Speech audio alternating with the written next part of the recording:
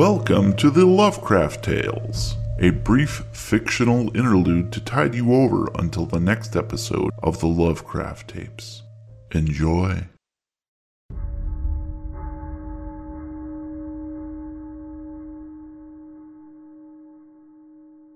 The bandaged figure of Roy Arroyo is swaddled in a hospital bed on the 4th floor burn center of Parkland Hospital in Dallas, Texas. Beneath him, the mattress is soaked with sweat and pus. Oxygenated air is being pumped into the plastic bubble tent surrounding his bed. Probing tubes lead from his damaged body to machines which monitor his life signs and regulate medication, a syncopated rhythm of beeps and drips. Consciousness is an elusive series of disconnected images, punctuated by flashes of searing pain. He no longer knows how long he's been here, whether it's noon or midnight.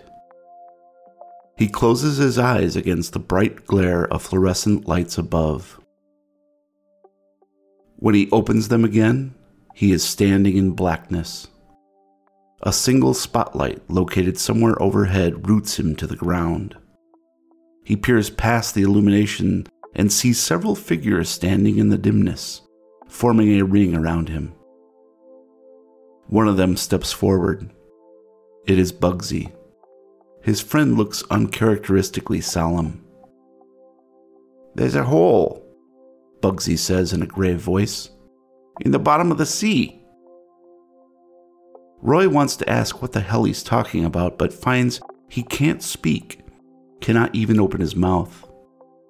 Another shape moves forward. This one is Petunia, completely nude with what looks like feces smeared on his torso. "There's a log in the hole," the old man recites.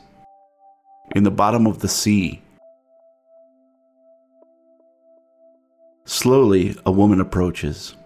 It is his wife, Greta. She is wearing a plain white dress with a large bloodstain on the front just below the waistline. "There's a branch on the log," she tells him. "In the hole in the bottom of the sea." George Portman drifts into the light, eyes rolled up into his head so only the whites are showing. "There's a knot on the branch on the log in the hole in the bottom of the sea." He grins. "There's a frog on the knot on the branch on the log." Ryan Davies comes towards him. His face is blue, cheeks sagging, teeth rotted and green. "In the hole in the bottom of the sea." Next, the outline of Sharon Skinner approaches. Nothing seems out of the ordinary until he notices a small pentagram carved just below her left ear. "There's a wart on the frog, on the knot, on the branch, on the log," she says matter-of-factly.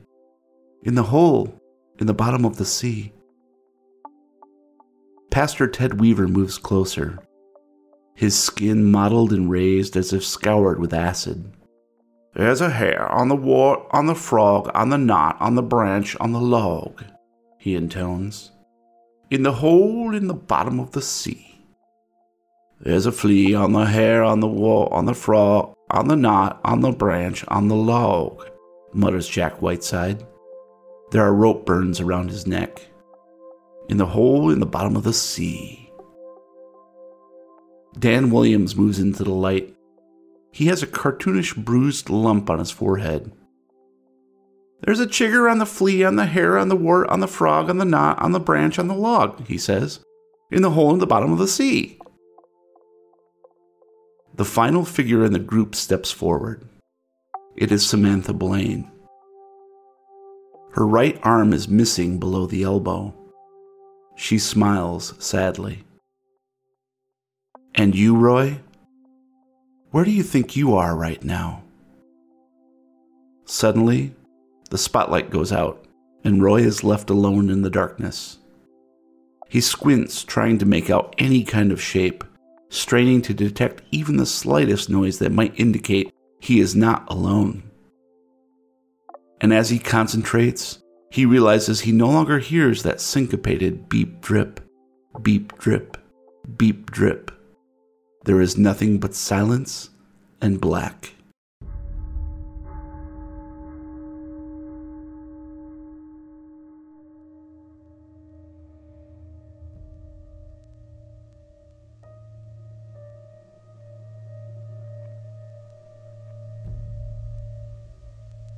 For more information and sponsorship opportunities, please send email to podcast@thelovecrafttapes.com.